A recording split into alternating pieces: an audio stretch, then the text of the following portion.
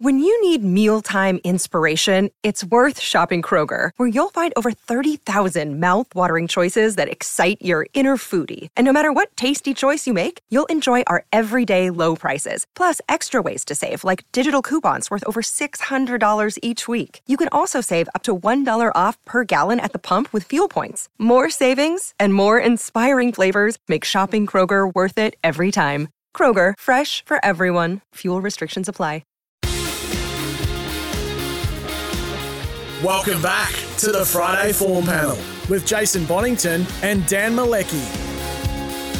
Welcome back. Toby McKinnon with you with Dan Malecki. Update on our special guest. It's the right number finally, but it went to Message Bank. We'll keep trying, hopefully for 11 o'clock. It'll be a very, very special interview. If we can get hold of him, stay tuned, please. Now, race 1 at Melton on Saturday night is the Allied Express Pace. It's an intriguing little affair, but to me, actually, Dan, when I really sum things up, it started to look a bit simple towards the end. I thought Sweet Passion gets across. Declan Murphy has the option to hand up or hold the front. He may hand up to put Celestio Matusa, who looks his main danger to me, 3 back the fence. And then I think Sweet Passion will have the dash to win. I just feel like he's the safest bet in the race, if that makes sense. Yeah, it does make sense. And the stable, Matt Craven, I think everything he's throwing a yoke on at the moment is just flying, aren't they? Yes. So even the frying pan. Yeah, that's exactly right. This horse has got the gate speed, as you say. He can put himself into the race and no doubt will be hard to beat. The stablemates are scratching. We better believe it's been taken out, number 6. I was pretty keen on Platinum Stride. I thought it's a race that really suits him. He was terrific last start. Even though it's a second row draw, I think it's a better draw for him. The son of Captain Treacherous. He had that Mildura win where he beat Leap Reader. Really, that form is excellent for a race of this type. And the Ballarat run, as I said, it was terrific after doing a bit of work. So he is my each-way play, Platinum Stride. Race 1, horse number 2. With Sweet Passion, horse that can really find a spot in the early part. Celestio Matuka's going really well and can get out of the gate pretty quickly. It's a chance of holding up from there. But either way, it should get a nice enough run. And the 6, now that it's been scratched, I've put Major Manbar. If you're thinking that Celestio Matuka can hold up in a forward spot, and look, it could be behind the leader, it could be leader, and if that's the case, Major Manbar is going to get a soft enough run, and I think that'll suit him. So he's the other one I've got of the mix. But I was keen each way on 10 Platinum Stride. My numbers are 10, 3, 1 and 8. 10, 3, 1 and 8 for you, Dan. And the other one you could throw in, Nilly, was, for me, Modern Bliss. I think he'll go back to the pegs. If Celestio Matusa held up at the start, Modern Bliss at $9 from 3 back the fence isn't the most ridiculous play either if it becomes totally pegs dominated. And if I was playing trifectas and first fours, I'd certainly be throwing Modern Bliss in for a placing. He's racing ultra consistently, which is not like him. He normally races, he's normally got 9s and 8s and 1s in his form, but at the moment his form's actually really consistent. Modern Bliss for dual code trainer Ash Wharton, who does a wonderful job with his horses. The other one, if Sweet Passion was to cross Celestio Matusa and hand up to something, would that potentially be what did you say? And I think, Dan, he could run a race. If he got to the fence to the lead after 200 metres, I think he could run a race. His form when he's led, he won a Wangaratta Cup, which I reckon you might have even called when he led at Wang and won that race. And when he gets to the front, he's a much better horse. What did you say?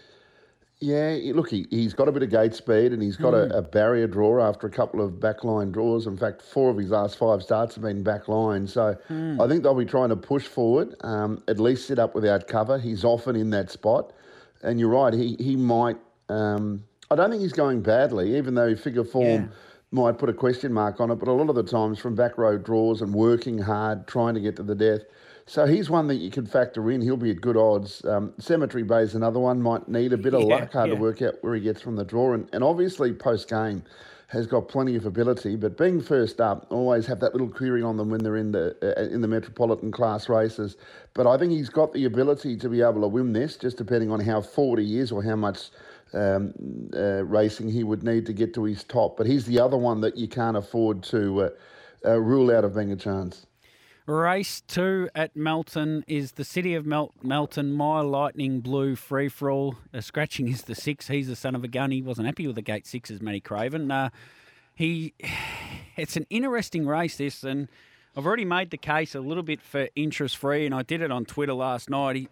His last half in the free-for-all last week was the fastest last half of the race and the fastest last quarter. He dashed home in 25.9, and it's so significant when you're drawing the pole, and I think he probably ends up on the leader's back, who I think should be Where's the Gold. I think he's got enough speed, interest-free, to hold up. And I thought, well, maybe that was an anomaly. I went back, had a look 2 starts back, and in that Catch a Wave and Buckian race, his last quarter was 26.3 and Catch a Wave's last quarter was 26.5. Now, we're over the 17.20. Catch a Wave's going to have to do some work to get around to the chair. There's going to be a bit of speed on. And I just think interest-free off the leader's back, off what he did last week. If people go back and watch the replay, geez, he got to the line really good. And I just think he's a great chance. I thought he was huge overs. I actually spoke to Glenn Douglas last night, and I said to Glenn, I just want to know one thing from you, Glenn. Has he still got 4 legs, the horse? And he said yes. And he said, Toby, I think you're barking up the right tree. I think he's a great chance Saturday night. Dan, how do you see the race? We spoke about this Wednesday night. It's a tough race for Catch a Wave to win over the 17.20 outside second row at Melton. Look, there's no doubt about that. It's interesting that the race is on is at 6 o'clock. And the other highlight, the Lost Storm, at 6:30. Do you know why they're on that early? I mean, I'm trying to work out why. I think the original plan, they looked at the football and said, well, let's get them on before the football starts, because there's a big drop-off at sort of 7:40 at night, I believe, on betting. This when I was at Trots Cos Victoria all those years ago, that certainly was the case. When football was on, the betting really dropped off at about 7:40 or 7:20 when the football started. So I think initially that was the thoughts. And then, of course, the World Cup soccer game's on at 5 o'clock. So, but it was always going to be on at 5 o'clock. Yeah. So, look, I won't knock anyone because they've at least tried something. And they haven't tried hard enough, have they?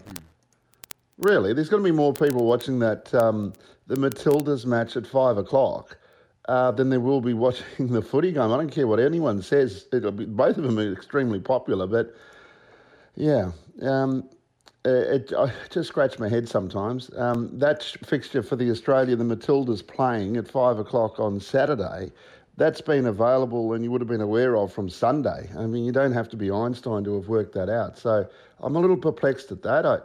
If that's the reasoning for the Carlton-Melbourne game to schedule in that time and be ignorant to probably the biggest soccer match Australia, certainly in the women, but they get the viewers, to be ignorant of that, I'm a bit embarrassed. Yeah, look, as I say, if we keep trying things, I'm happy to keep trying things, and we're going to get some right, and of course, they're going to get some wrong as well. So, do you think Catch a Wave can win or not? Well, I think he can, but, I'm open. He's still got improvement to come naturally. He's not going to be screwed down 100%. He's there to peak on Saturday the 2nd of September, but it's the race where I think he can win, but he's going to have to work a little bit. Will he be vulnerable? Will he be vulnerable in the last 50 metres potentially?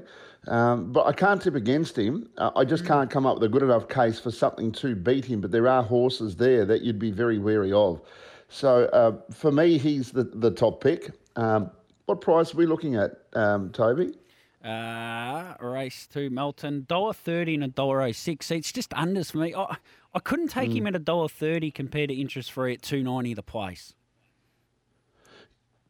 Oh, well, that's fair enough, yeah. And the draw for interest-free would make a big difference. I mean, you've got Bulletproof Boy there that sometimes it can fly off the arm or not. I can never really read it. Yeah. Where's the Gold showed that I think he'll be right up to the top level with his last start performance. Has had a bit of a gap since. Better Isolate. With the stable going so well, and we know how good this horse is, he's got to be a factor to run in the placings, doesn't he? So I've tipped 11, 8, 1 and 5. But Catch a Wave, it's interesting at $1.30 whether he could just drift out a little bit to make it juicy and attractive. or firm up into a price that you probably really don't want to have much to do with. But it is Catch a Wave, and if he just has to be better than his first up run. If you stop the video at the 100-metre mark, it's a soft win, isn't it? Yeah, and then you were just in for a bit of a surprise or perhaps a nightmare, depending on whether you backed it or not over the concluding stages. But he's the Miracle Mile. He's a multiple Group 1 winner. And for a reason. So I can't tip against him. That's probably the best way I can put it. 11, 8, 1 and 5. 11, 8, 1, 5. So I'm glad to see you got interest free in your top four at least. Anyway, look, I think you win Catch a Wave, but I just thought interest free was the value in the race and a great each way play. And if he holds up on the leader's back, it'd be very, very hard to hold out of winning the race and hard to hold out of a placing. Let's get a breakaway. We'll clear our final commitment for this little half-hour segment. We'll come back and we'll talk the 3-year-old race, which is an intriguing event, and I've got real question marks around the Lost Storm, and there's just 3 things about it which really raise question marks for me, and I don't know, I think he might be a little bit of unders. A break, back the other side with a download the Tab app, 3-year-old pace.